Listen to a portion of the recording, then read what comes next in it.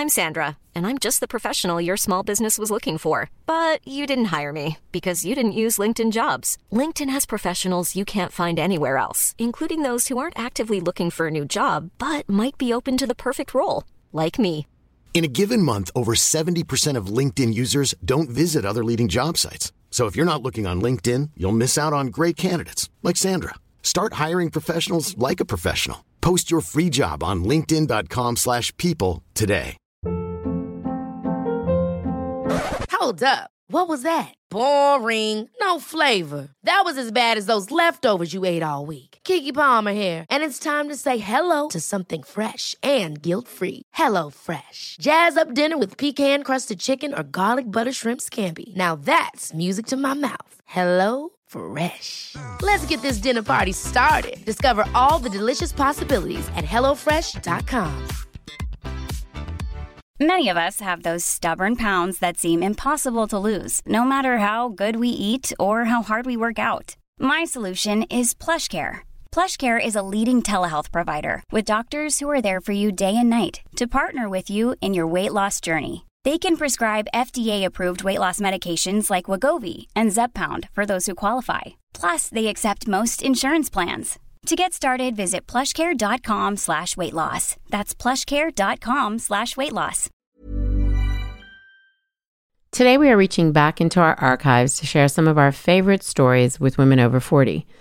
Each of these women has started something special, and we wanted to make sure our new listeners didn't miss out on hearing these conversations. Old or new to the podcast, we hope each of these stories inspires you to consider your own possibilities. Enjoy.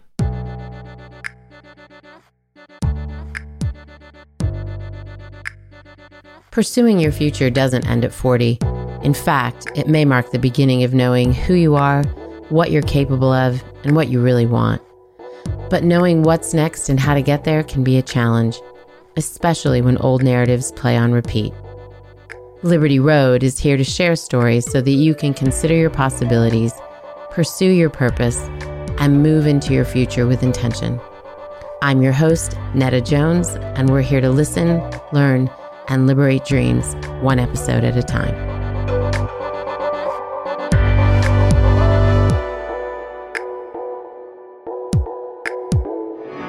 Well, hello, Liberty listeners. Welcome to another episode of Liberty Sessions. And today we have Jennifer Worley, founder of Face House. Jennifer, welcome. It's so great to have you. Or shall we say Jenn? You go by Jenn around here, right? Jenn's great. And thank you so much for having me. It's a pleasure. Absolutely. I'm excited to kind of get into your story because it's unique in that I don't think we've ever told a story about three founders. So this is going to be a good one. And before we get into the founder sort of situation, tell us a little bit about what Face House is. Sure. So Face House is really the first ever open concept facial bar. We opened our first location in Studio City in 2013 and really have just been challenging the traditional day spa model ever since then. You know, the idea was to take away all the fluff, all the day spa elements that don't add to your actual facial, but that create a much higher overhead, which then trickles down to that high price tag for skincare. So, you know, we did away with things like the robe, the lounge, really even the walls, so that you could focus, or we could focus our time and money into things that impact your actual skincare service. So I think what's really different about Face House is our open concept, our accessibility, our affordability, and all of this with absolutely no compromise in our quality of services. You know, our products and services are on par with the highest priced luxe spas at roughly a third the price. Wow. One thing actually that makes me really happy still to this day, 6 years later, is that our model includes historically underserved people. We're 30% men. We have many, many teens, and then those who couldn't or didn't want to pay the crazy high prices, you know, that were what was available for good facial skincare. What made you guys get into this? Because to look at the landscape of skincare and to say, hey, we're going to do this and we're going to do this differently would normally take somebody who's spent some time kind of steeped in that world. But if I remember correctly from the first time you and I chatted, that's not where the three of you came from. Like, You came at this from a slightly different angle. Tell us about that. We're A-typers, serial entrepreneurs, gritty. And no, at that time, we were not skincare experts or licensed estheticians. So it was 2012. And my good friends and my founding partners, Carrie Burke, Dawn Olmstead, and I hosted a facial-themed birthday and realized how great everyone felt after the facials because none of us were getting regular facials. And then because of how expensive it was, we also realized it would not be happening again anytime soon.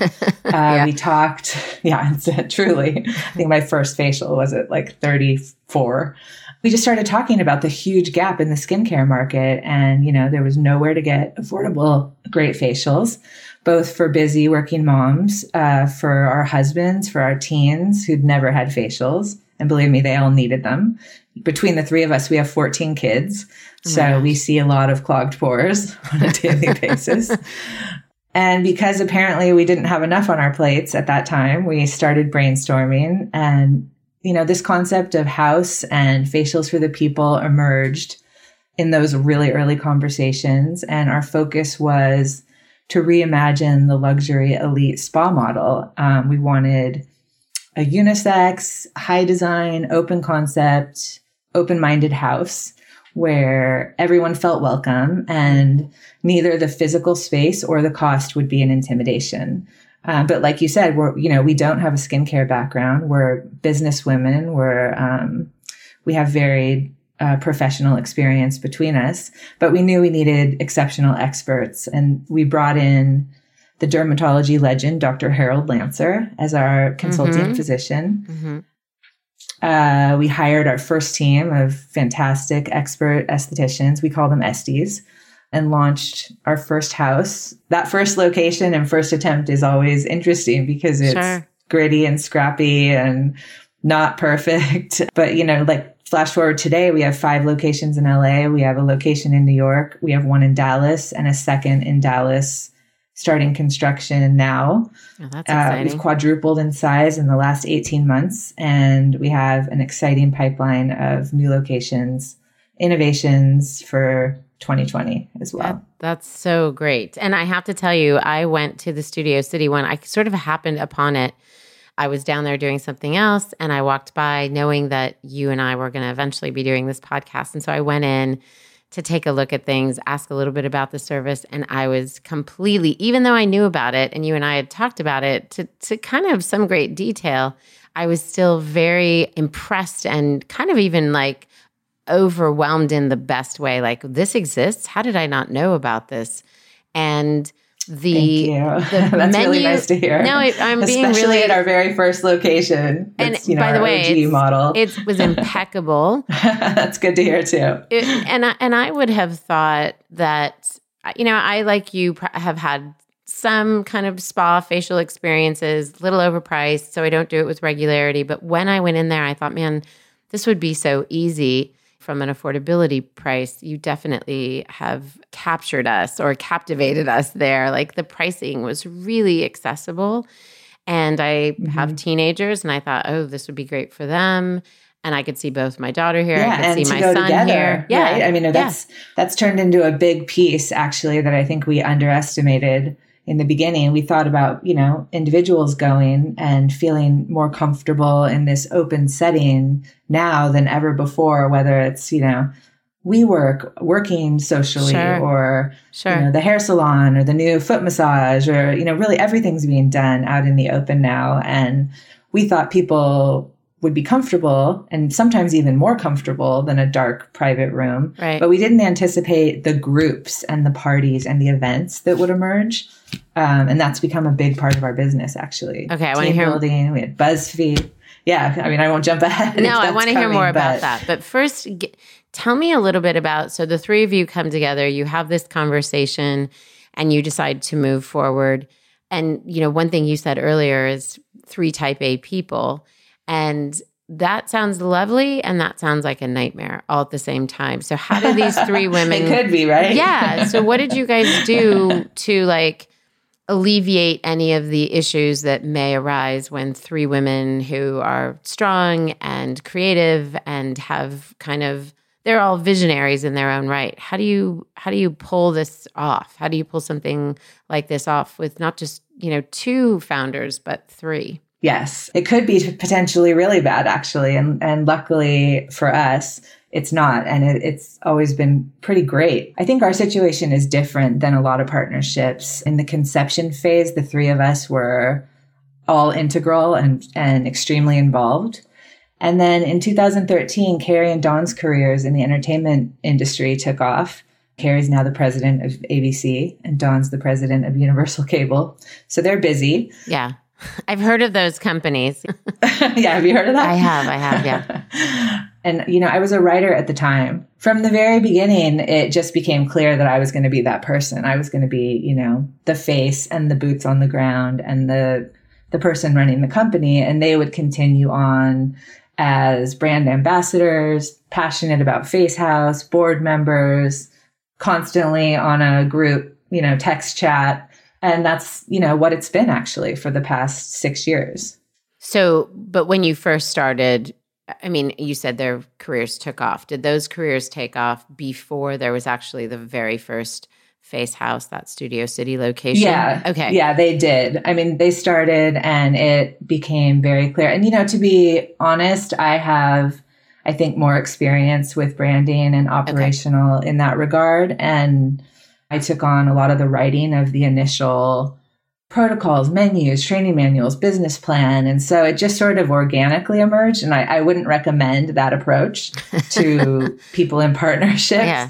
But luckily for us, I think because of our close relationship, our immense respect for each other, we never had any big issues. There's 3 of us too. So if there's a vote, there's always a result. I think when you have 2, it's really a lot harder. No, that's actually really true to some degree. I think that can alleviate some of those things that are that 50-50 tug of war that can sometimes happen with partners. Yes.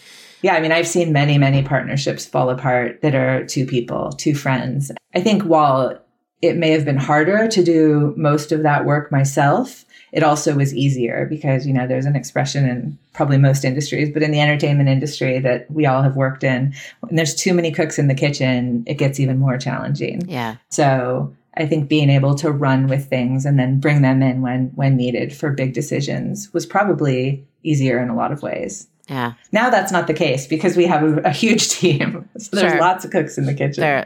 But they're layered, right? Each cook has its they're making their own particular thing. So it's a little bit more organized. Oh, absolutely. Yeah. And you know what? We held out for the perfect partners too. So it's a dream team, actually. Okay. So you're taking us exactly where I wanted to go. When you guys came together to pull this brick and mortar off, that's a lot of money. So when you talk about partners right now, are you talking about financial partners? Or are you talking about people that came in that help with some of the operations of the company as well? I'm talking about both, thankfully. Okay. During those first 3 years of the business, we launched our first location out of pocket, the 3 of us. We brought in a very small group of friends and family to help support some of the, continuing costs and the build out of our second location in West Hollywood, which was the second year. And then beyond that, we just refined our brand and worked really hard to make sure we were ready. We knew expansion was coming next, but we needed to find the right path. It wasn't going to come out of our accounts anymore. Sure. But we didn't want to bring on partners that had just the finance or just the structural and management experience. We wanted to find partners that could provide both. There was a big debate. We were new to this type of growth and people came to us with franchise models. It was sort of like a series of bad dates where I could see Dawn Googling them across the table, under the table, I should say, and, finding questionable elements to their histories. So, luckily we were approached by a fantastic team about 18 months ago, and they come with, 30 years of industry experience. They grew the brands Bliss and Carol's Daughter. Both, fantastic, both female founded businesses that started in small brick and mortar passion projects and then grew with the support of this team into global brands. Yeah. So, our current and new CEO was the president of Bliss and Carol's daughter. And because he's so revered and such a fantastic person, many of the people that have worked with him in the past came on board with us as well to build out our whole management team. That's amazing. Yeah, I'm so happy, so grateful. And so let me just back up a little bit because so if I have it all kind of straight, and again, I'm asking these questions on behalf of the listener who's trying to do the math and say, okay, here's where I am in my process. How similar is this to Jenn's process, and where do I differ, and where do I go get this awesome partner? So you have two locations. You guys know expansion's next, but you kind of really lean into ensuring that the brand is primed for expansion. Those are out of pocket and bringing in a series of kind of angels, friends and family. And then the partner comes, you said 18 months ago. So correct. There's a couple years there where you guys are not working with a strategy or financial partner. Is that correct? Am I drive the timeline right? Yes. Okay. And in that time, you guys are seeing the growth of these two local brick and mortars and feeling out different potential partners along the way and just saying, no, it's not time. No, that's not the person. No, they're not ready. We're not ready. Yeah, whatever. it was more, I think, it's not the person. It's not the person. Okay. This is not we were literally Googling acronyms constantly. Like, what's VC? I feel like now I've probably had an honorary MBA 6 years later. Sure. I'm sure you have. We knew nothing, absolutely nothing. And it was, luckily our first two locations were profitable. The first one after a year, and I think the second one after 6 months. And as we open new locations, it's, even faster, which is great. But it wasn't enough money to expand and to really grow the company. So we knew we needed an infusion of investment and really had no idea how to do it at that point. I mean, if somebody did something that was a glaring misstep in their career, you didn't want to partner with them. But were you all looking for kind of a gut check? Like, yeah, this is the right person. And if we all didn't agree, we were going to move on. Like, what was the thing that helped you to be picky to the point of ultimately landing with the right person? Yeah, I think we're very gut check people. I think women maybe skew that way, and so there was a lot of that, but there was also criteria. We knew we needed funding. We knew we needed some industry experience. We knew we needed someone that had scaled and grown businesses and that could provide some kind of operational support and to help build out the systems and the structure of the company. And when those people came along, did you feel like once they were on board, did you feel like you still were able to maintain sort of the control you wanted in leading the company where it was going? Or did you feel like, oh, now I have a partner to bounce things off of and we're doing this together? Or did you feel like you had to kind of step aside in some way? Sometimes I've wanted to step aside a little, to be honest. Yeah. But no, I've never stepped aside. I've never been asked or wanted to step aside. Yeah. And I would say I'm leading alongside some fantastic partners. We're all extremely involved. It's very collaborative. And, they're an exceptional group of people that bring a wealth of experience and insight that complements my weaknesses, really. And I think that's key to a good partnership. And what would you say, and we'll get into this a little bit more in the second half of the interview, but what would you say, Carol's daughter and Bliss, I remember them. I was living in New York City at the time. I remember when Carol's daughter was, started in Brooklyn out of her apartment. I remember all those stories. That was a different climate in terms of, let's talk about Bliss in particular, because that ended up being a brick and mortar. How do you look at that landscape now and say, okay, we're bringing on people who have been amazing in this space and kind of know everything there is to know, but it's a different climate and there are different nuances, there are different needs. We keep talking about this Amazon world that we're living in, this Amazon generation, this Amazon way of thinking. How did you know to partner with something or someone who really had a history for elevating some, two brands in a different time, in a different climate? Is that I know what I'm trying to ask. Yeah. I'm not sure if I'm asking it very well. Yeah, no, I understand what you're asking. Yeah. I think they're really smart people. And I think they were with those companies for so long and ultimately took them to sales. Bliss sold to Starwood and was in all the W hotels, and Carol's daughter sold to L'Oreal. I think there were multiple sales in the Bliss deal, but these are people that are very observant of the trends in the industry and the changes. And I think that's actually what intrigued them about our model and why they approached us, because it was different. It was a little ahead of its time. Yeah. I mean, really, we were the first one to do it in 2013. It didn't exist. And I'd never seen so many anything people like it, saying, well, in the open, like private, no walls, and we even invested in these really expensive Dutch prototype, cool felt privacy screens in the event that we needed to pull them out for clients who would, be uncomfortable in that setting. And never once did we use them. They ended up sitting in our garages for like 4.5 years. And I finally sold them at a garage sale, but that wasn't an issue. So I think these partners saw the experiential difference, where the market was heading, what was happening to retail, what was happening post economic downturn. Our timing was good in that regard, and thought this is where the industry is headed. And so, wanted to get on board. Well, I know a lot of listeners will already know who you are, but I know there's a handful that won't. And I'm so excited for them to listen to this and then go find the space and be blown away. Because it really is, I'm being really sincere, it's unlike anything I've seen. And when you said earlier in the conversation that it was like, you didn't say beauty salons because nobody calls them that anymore, but whatever they're called, wherever we get our hair done. Mm-hmm. Yeah, that's a no-brainer. We don't think that we need privacy in those situations. We don't think we need privacy when we're getting our manicures and pedicures. Like, that's not a thing.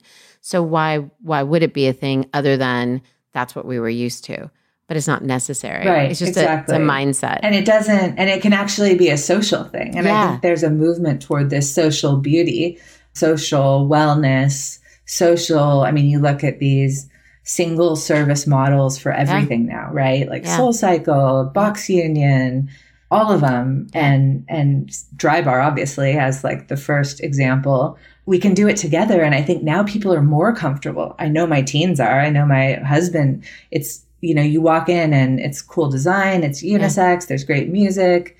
We've done away with the traditional desk. We have a communal table. So you're very immersed with our team. There isn't this barrier, and that all lends itself to a kind of a party atmosphere too. So we host so many birthday parties, bridal showers, team building events, party book parties, and the list. It's fantastic to see that it's just a totally different approach. You can be chatting with people while getting an LED light, oxygen blast, extraction, facial, and you haven't lost your momentum from the day. You haven't had to disrobe. Yeah. It energizes you. I mean, it's relaxing, but it energizes you so that you're not sort of taken out of your day like you would be in a day spa. Sure. I would think too, with the party piece of it, with multiple people going at the same time, whether it's a big party or, a small group of friends that are going, that everybody having a slightly different treatment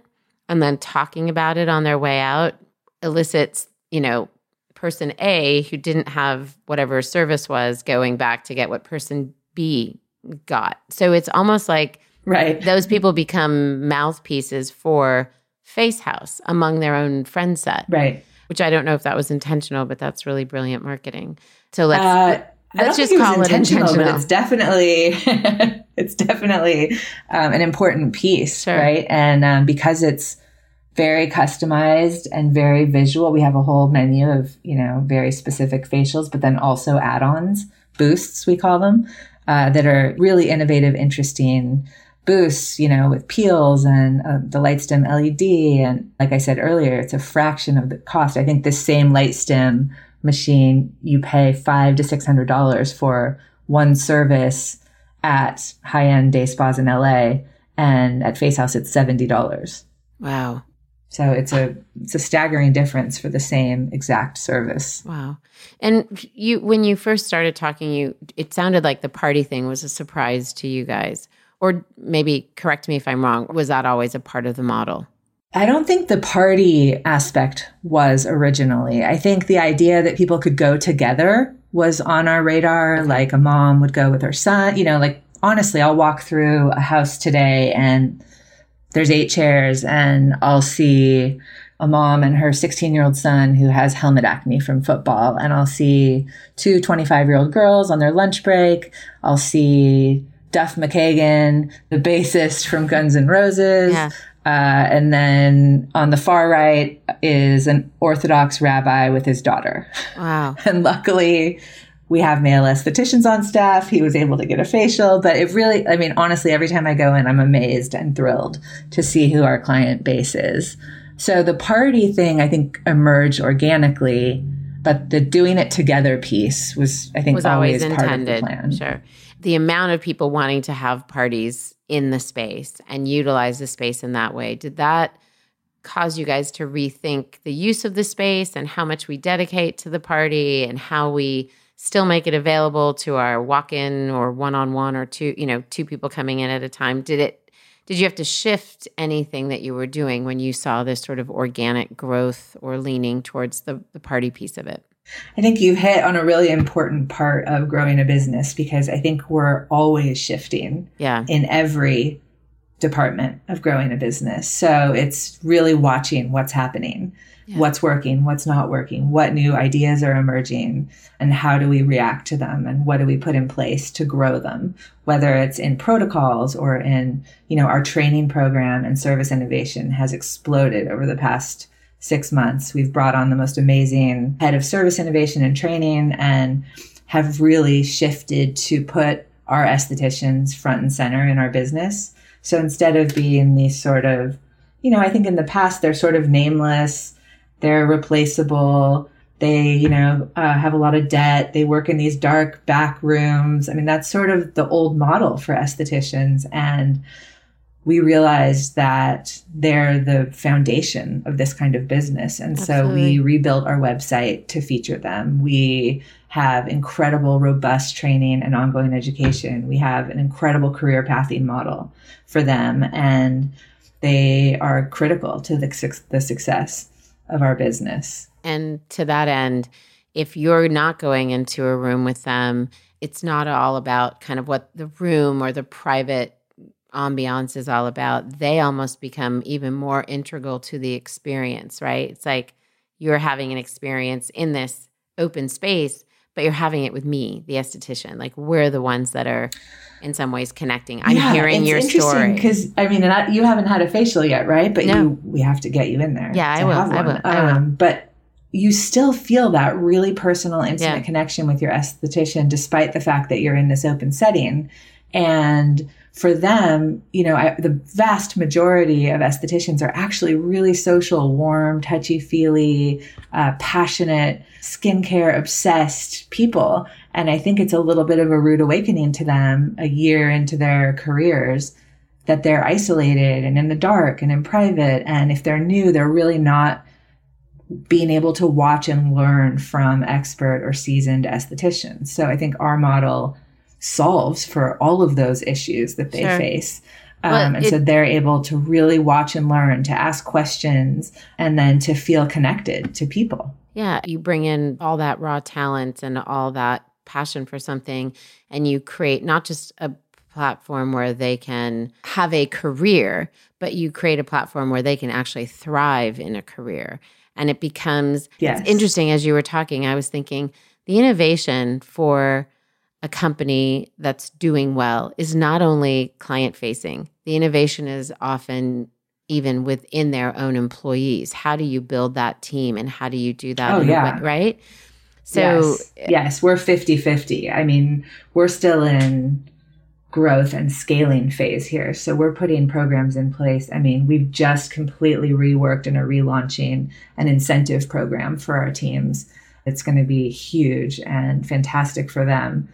And at the same time, we're looking at client-facing, the actual product we're creating with equal energy and innovation. Yeah. So it's a lot. Because you're right. You're looking at it from both sides all the time. I think it's good for people because they can walk into your space or hear this story and think all the innovation and all the ideas and the sexiness is all client facing and forget how much work and how much thoughtfulness has to go into how do we create that space for the people who work for us and work with us to ultimately sell what is this amazing service to our customer. It's so much of it. Yeah, you won't have a good company. I mean, no matter how great your protocols are and your space looks, and I mean, it's not going to be a success if you don't have an amazing program for your employees and you keep them and you grow them and you give them opportunity. A service brand only works when everyone's thriving. So you keep leading me into the next question. I love this. So what has been the hardest part of launching this service brand? And it's probably, there's more to come. But if you look back at the last 6 years, what would you say has been harder than you probably anticipated? Because I get a sense that you knew it was going to be hard, that you didn't ever think this was going to be easy. I had no idea it was going to be this hard. Well, I think it's the saving grace. Or this rewarding. Yeah. It's a little bit like having a child, right? You're like, holy hell, I had no idea. Yes. Yeah. It's exactly like having a child. But, I love it immensely and I will never give up on it. Sure. But, oh my God. Yeah. Oh my God. That's exactly, but oh my God. Yeah. Yes. So when you look back, what has that been where you're like, wow, I really didn't know how hard this was going to be? And if I were to talk to somebody who was about to walk in my shoes to open a service business, what would I want to say to them? Like, just either get ready, this is going to be really hard, or you kind of don't have to do it this way. Like I maybe made it harder on myself than I needed to. Yeah. Well, I mean, this is a labor and people intensive model, unlike an e-commerce business, right? Mm-hmm. Where you can earn money while you sleep. Mm-hmm. Like we only earn money when we're open. And when you run a brick and mortar business like this, especially one that's in steep growth mode, there are so many moving parts that require organization, foresight, ability to scale, and all of that without losing the core elements of the brand along the way. I think, it's critical that you do your research and that you develop a concept, make sure your concept is strong, that your brand identity fills a gap, and that you're doing it differently and better than your competitors. I would say you have to learn from your mistakes and not let your ego stop you from knowing your own weaknesses so that you are open to improvements. And was that hard for you? Or you were a professional before you did this. So some of that is just, I had this working knowledge.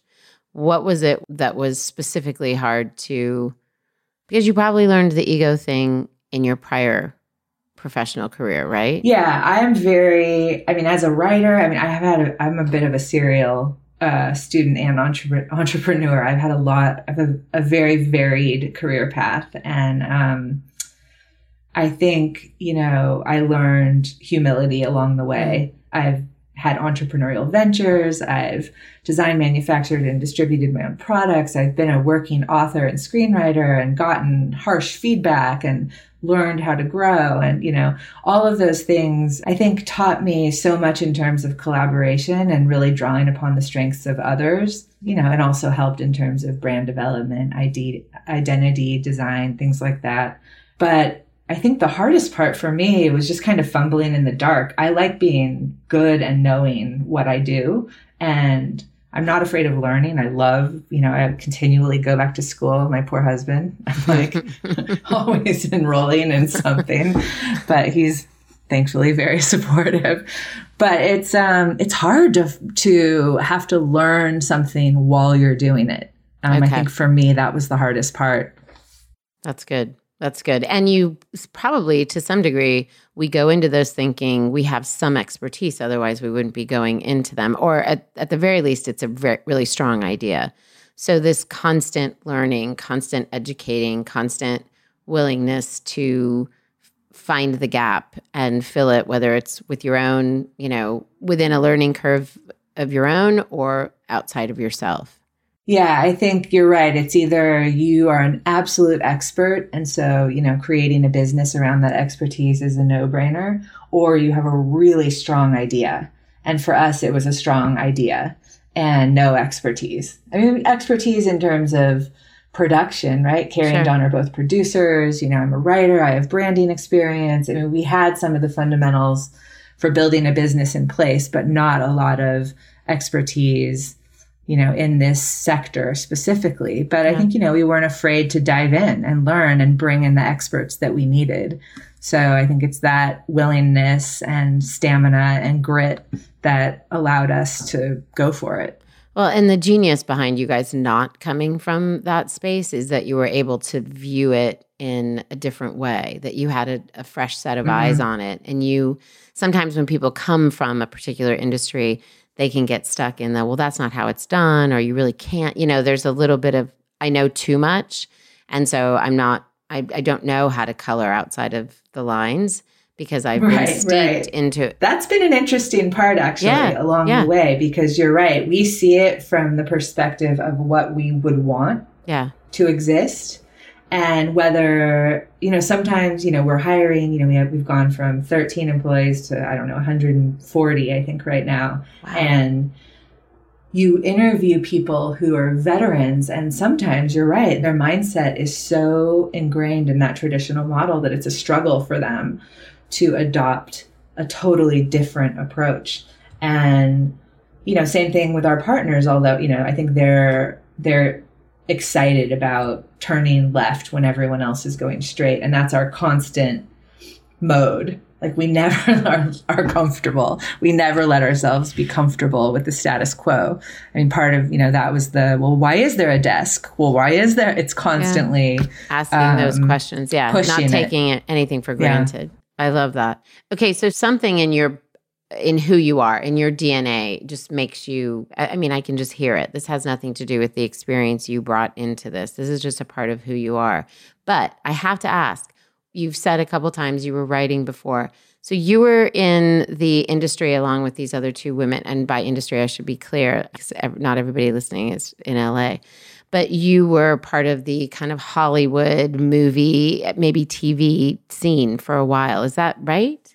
That's right. That was a period of time. My whole life, I think I wanted to be a writer. And I definitely, like you said, was born with an entrepreneurial spirit. I think I got it from my dad, who always has a great idea. And I remember at age 7 or 8, I joined the Captain America Club. This is like 1980, 81. And apparently they could make children work for them at that time. I don't think we can do that anymore now. Probably not. But I sold paper. Yeah, I sold paper goods to my entire neighborhood and was able to choose from a catalog by salary. And the items I chose were a pop tent and a wallet, a Velcro wallet. So I moved into my backyard for a solid 72 hours in my tent because I couldn't wait to get on with my life. I love that. So I think there is that entrepreneurial spirit. I've been a deckhand on an Alaskan fishing boat, a teacher, an author, a screenwriter. I was VP of Creative Affairs for a really interesting film production company.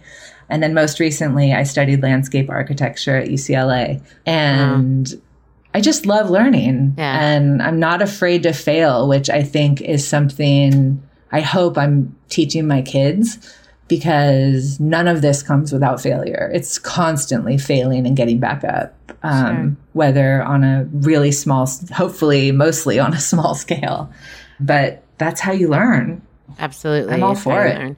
And if you are afraid to take that sort of risk, then you live in this sort of arrested development state. And no one wants to be in that. I remember hearing or reading, and I think it's kind of, she's probably hashtagged it by now, but the founder of Spanx has said that when she and her brother would come home from school, her dad would say at the dinner table, "How did you fail today? Like, what did you fail at today?" Like, right. That was, yes, I've heard that. Yeah. And I thought, man, what a brilliant thing to give. What a gift to give to your kids, that freedom to fail. And then all the things they get to try, and they get to put themselves in front of, because often we don't know. We have no idea whether we don't know what the experience will be and if we'll kind of gravitate towards it, or if there's kind of this little magic that happens and we find ourselves, oh man, I really like this entrepreneurial thing, or I really like managing people, or I really, whatever it is. So I love that. I mean, it might not be for everyone, honestly. It is not. It's not for the faint of heart. Yes. And it requires serious stamina, and it requires, just the ability to be knocked down and to get back up and not give up. Yes. It's not smooth sailing. No, I used to think that entrepreneurship was for everyone, that people just needed to open themselves up to it. And I no longer, 8 years ago, 6 years ago, somewhere along the road, I was like, I don't think that's true. And I think that's a really... that's not honoring people to say that everyone can do this or should do this. And it's not because it's not a challenge to say, well, it's not for everyone. You might not want to. It's for people to really take a look at what it takes to listen to podcasts, to hear people's stories, and to really get beyond everything that looks, the front page fun news of how much they're worth and how all the sexy stuff. It's really getting behind the scenes and saying, what was the cost? What did it cost you to get to that in time, in money, in heartache, in all the things? And then asking yourself from that vantage point, like, am I up for that? Am I up for all of that? And you can't predict it. No, you cannot. You can't predict the outcome. No, you cannot. So it's being optimistic, but with a real dose of caution. Yeah, at all times. We will definitely be hashtagging that one. So, was there a time that you ever felt like, you know what, we're done, I need to throw in the towel? And if so, what kept you going? Oh my God. Yes, not just throw it in, but burn it, bury it, ship it to Mars.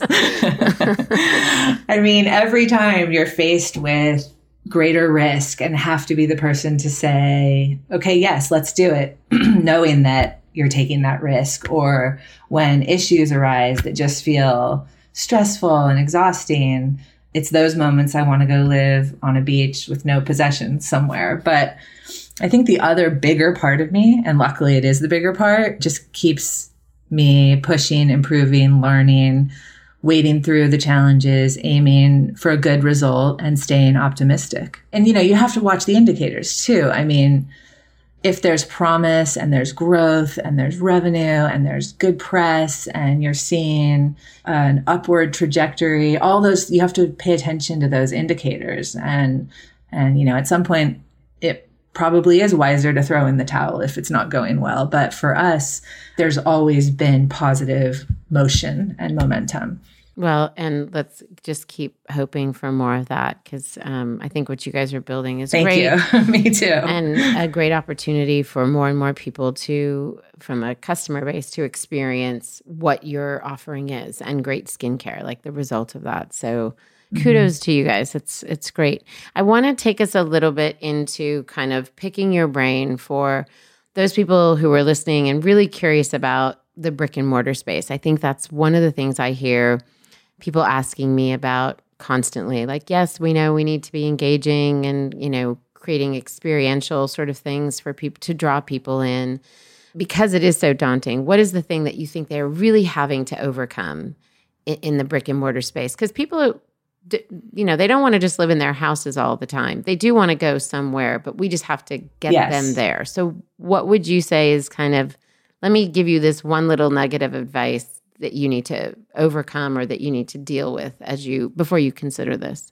We were lucky and sort of unintentionally happened upon the perfect time to launch a service business. It was right, like I said, after the economic downturn. Retail was suffering, Amazon exploding, and landlords and, commercial enterprises were and still are all looking for experiential brands. Mm-hmm. So, I mean, I'm sure people have noticed even those classically retail only businesses are now launching experiential components. Yeah. So for us, that was great. And I think that's a key to a successful brick and mortar storefront right now.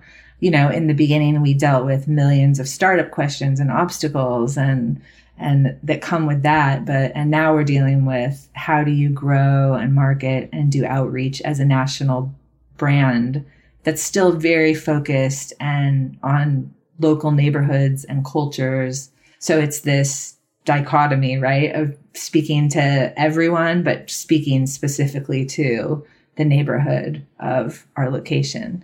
So I think, my advice would be to incorporate or to at least think about the experiential component of your brand and figure out a way to do something differently and better than it's been done in the past or by others. Yeah. And bring in the right partners. Yes. all good advice. And the other thing I think that you touched on a lot that I think it was really great advice is just the people component. So I want to ask a little bit more about that, like building this great team, having that be such a big part of the brand experience of growing the company, scaling what you've got. How do you know when somebody's like a good team player, whether they're kind of in an administrative role or one of the estheticians? Like, how do you know, what is it that you're really looking for that says, we want to invite them into the Face House team? Yeah, this is so critical. This is such an important piece of a service business. And, we're heavily, heavily invested and focused on our company culture. And that revolves around inclusivity, respect for every unique face that comes through our door, both on our team and our clients. And I mean, really, we've built our business with our estheticians being the focal point of our company. I think a good fit is critical for every role, not just our esties. And we're dedicated to finding people who embrace that mission, who are positive and passionate about skincare and about people feeling great about who they are. And it's, that gut check again. I mean, I remember in the very earliest days, I did all the interviews for the first few years and hired everyone. And a woman drove from Arizona. This is to Studio City. She had never really left her small town in Arizona. And she drove, I think, 6 or 7 hours to the interview. Oh, wow. And had just finished aesthetics school in Arizona and had been at her first job for about a year or so. And was so ambitious and so motivated. And you could just see it and hear it in everything she said. And obviously we hired her. She moved out of her town in Arizona and is still with us today, 6 years later, and has grown immensely. You just can feel that passion. And for us, it's more important to find that person with that passion than to find someone who has 25 years experience. I mean, especially because I think I mentioned it earlier, we recently hired a head of service innovation and training, Anne-Marie Chilme, who's amazing. She has 30 years of incredible hands-on industry experience. With her on board, we're building this robust training, ongoing education. And with that in place, we're able to hire people more for who they are. I mean, obviously they're licensed and, they're wonderful. We're not, there are requirements in this industry, but we're willing to train people is what I'm saying, because we have that incredible system in place now. And I think that has lent itself to an even stronger team because of the people, we're able to bring on. I hope our listeners can really hear that. It's something that has come up before in these interviews. It's something that I believe in, like hire the person first. You can train people. And if you're hiring the right person, one of the things you want them to be is trainable, that they want to learn, that they're eager to learn, that they're, and I mean at every level. I mean, even people that are, absolutely. You're hiring around you that could, that could be at your same level or eventually that you can report to, which sometimes is the case with founders, that they hire people that they end up reporting to in some capacity. So I'm talking at all levels. Yes. It's buying into the culture of the company. It's buying into the growth. When you're in growth mode, there's going to be discomfort sometimes. Like, well, we don't know. We're going to shift. Things are going to change. Hang tight. We'll get right back to you. It's people who kind of give you the benefit of the doubt in that season.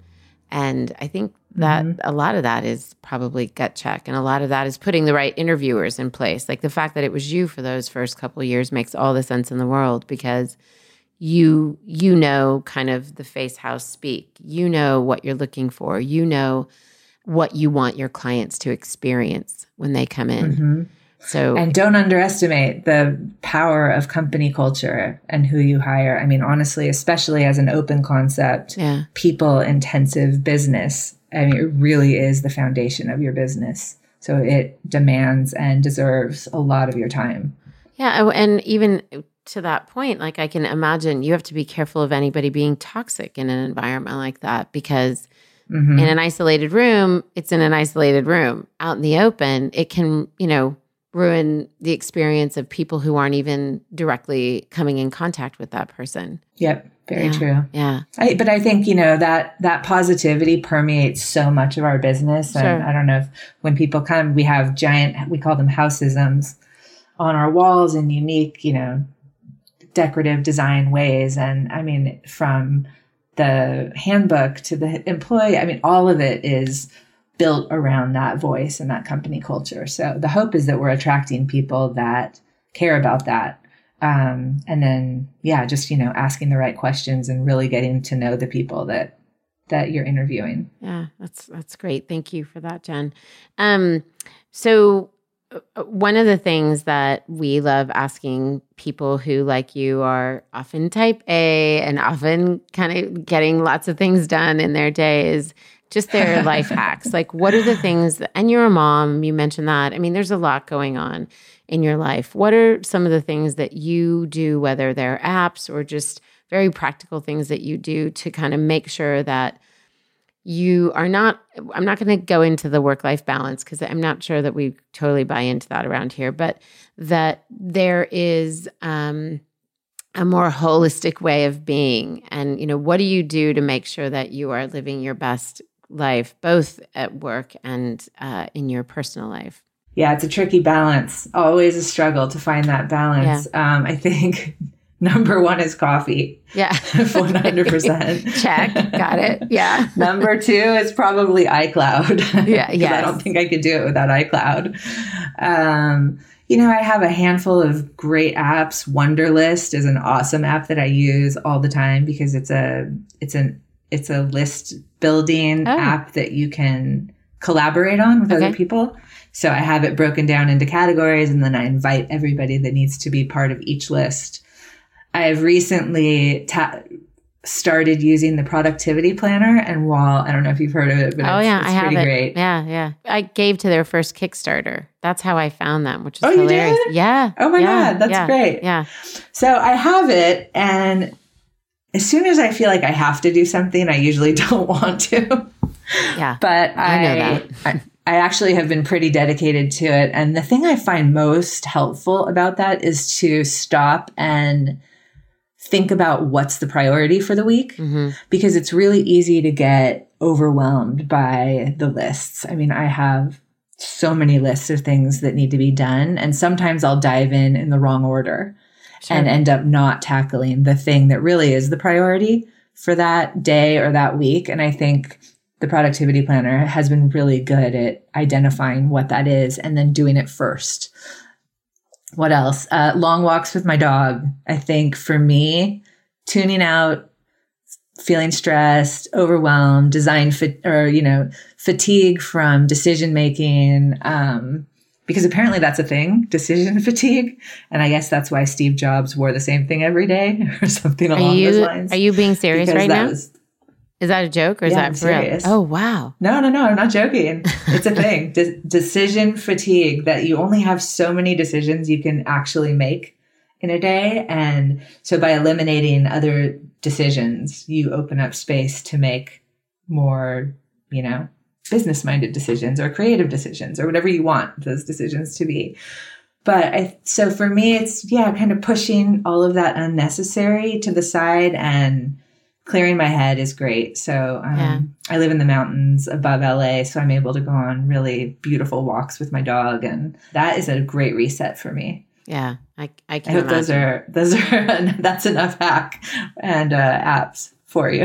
So people have to go out and they get coffee, go out and get a dog, live in the mountains somewhere so they can take and buy some black turtlenecks. Make sure you're backing those are the takeaways, people, and an external drive. Yes, that's another one. That one we've learned the hard way. Yes, you don't want to lose things. No, you definitely don't. Okay, we will, for everyone listening, we will have Jenn's list of recommendations, including black turtlenecks, on the podcast. And then perfect. Most of the women, or most of our listeners, are women, and they're listening to your story and they're tuning in to be inspired, and they want to be, either they're curious about launching something or they want to grow their current venture.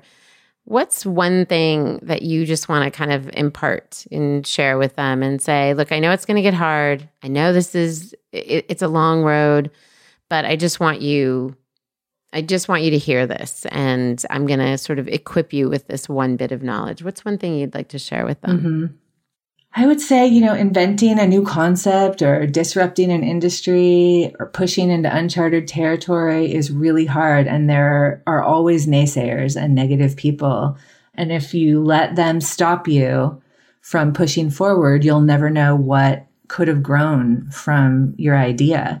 So surround yourself with supportive, positive people. You have to know your own weaknesses, and then either partner or just talk to people with those strengths that can fill those gaps for you.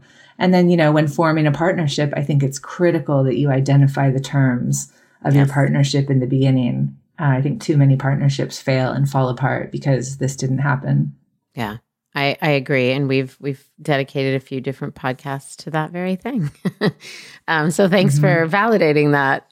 Yes, of course. Very true. You're not totally off the hook. We end every podcast with our quick 6. And so I'm going to ask you 6 questions and just give me your kind of, answer that comes to mind. The first one is, do you prefer a 9 to 5 or a flex schedule? Oh, that's easy. Flex. Flex schedule. And by the way, that doesn't mean fewer hours than 9 to 5. Yes. That just means I know whenever I feel like it. That's always a little bit of a lie. When people hear that, I feel like they have to hear the part that's like, yeah, so I start working when everyone goes to sleep at 10 and then at 2 o'clock in the morning. Yes. Yeah. And then I think I know this because maybe you just gave a nod to this, but do you prefer the mountains or the beach when vacationing? Well, I grew up at the beach and now I live in the mountains. So I think the great thing about California is that you could do both in one day. So I'm going to go mountains to the beach in the same day. You've worked them both in. Well done. Well played. And do you prefer working from your home or an office? Ooh, I love, wow, I'm answering really evasively all of these. But I'm actually 50-50 on that one. We have a great house quarters office in West Hollywood that's full of people and activity and ideas. But because I do a lot of creative work that requires writing and brainstorming and art direction and some quiet, I split my time 50-50. Yeah. It is nice to have that sort of, let me just think and be and kind of create more of that creative space for yourself that requires quiet. Yeah, I can't do that work in that office setting, but I also think some of the best ideas come out of being with your team in person. Sure. I mean, we have people in New York and Austin. Our team is split, and so we do a lot of work by phone, which is never as good as in-person work. Yeah. No, it's not the same. It's not. It's true. And then do you prefer working, you may have just answered this a little bit, alone or with a team? I think both are totally essential for my role. I mean, for my role specifically, because I am leading a company, but also doing really focused work that requires alone time. So it's a 50-50 balance there too. And then I think this is the hardest question. And do you prefer Thai or Mexican food? Oh my gosh. Can I have a Thai iced tea and tacos? Yeah. We have not had that answer. No one's ever given that answer. That's a really? Or, you know what else? I could do a yellow curry and a margarita. That would work too. It works. And then this one is a little bit more serious, I guess, in that the name of the podcast is Liberty Sessions. The name of the brand is Liberty. Our URL is Liberty for Her. Like, we're all about this concept of what does it mean to be liberated. And so I'd just love to hear from you. What does it mean for you to be liberated, Jenn? Well, to me, I think it means just having the freedom to pursue my passion and to decide when to start, when to stop, when to work hard, basically be the captain of my own ship. Mm. And when I think about, we lose perspective and realize that so many women in the world today don't even have that freedom. It's pretty hard to imagine not having it, and makes me feel really grateful and hopeful for those women that everyone will have that freedom or liberty. Absolutely. Absolutely. And thank you for liberating the women that are both women and men, but since we're all about women right now in this podcast, for the women that you're liberating through the work that you're doing and all those people that get to be part of the Face House team that get to have a slightly different story because they're working with you. Thank you for the work you're doing. I mean, this is a fantastic collective of entrepreneurial women, and I'm happy to engage and advise and chat with anyone that wants to. Oh, thanks, Jenn. Wow. I really appreciate that. Thank you. We might just take you up on that in some way. So, great. So stay tuned. Well, there you have it, Liberty listeners. An awesome conversation here with Jennifer Worley of Face House. Please, please, please, if you're in any of those locations, and we will have them all listed in the podcast notes, check it out. It's amazing. Like I said, I walked in, I didn't even have a facial. I just walked in to see what was going on and was very, very impressed. So you've got to check it out. Until then, we'll see you later. Bye.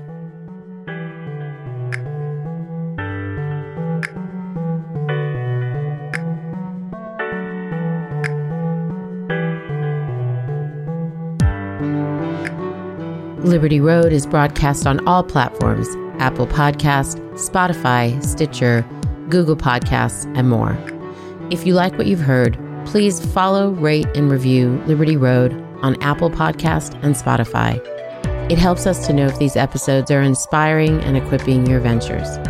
Liberty Road is produced by Netta Jones and Elizabeth Joy Wyndham, and music by Jordan Flower.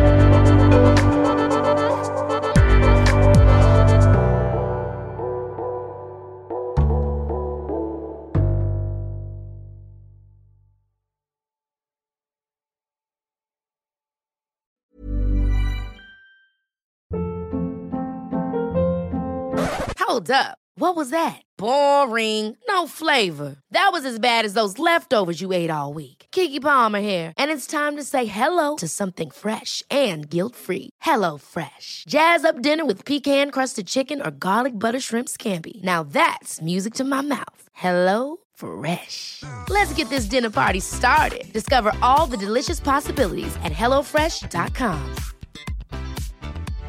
Imagine the softest sheets you've ever felt. Now imagine them getting even softer over time. That's what you'll feel with Boll & Branch's organic cotton sheets. In a recent customer survey, 96% replied that Boll & Branch sheets get softer with every wash. Start getting your best night's sleep in these sheets that get softer and softer for years to come. Try their sheets with a 30-night guarantee. Plus, get 15% off your first order at bollandbranch.com. Code BUTTERY. Exclusions apply. See site for details.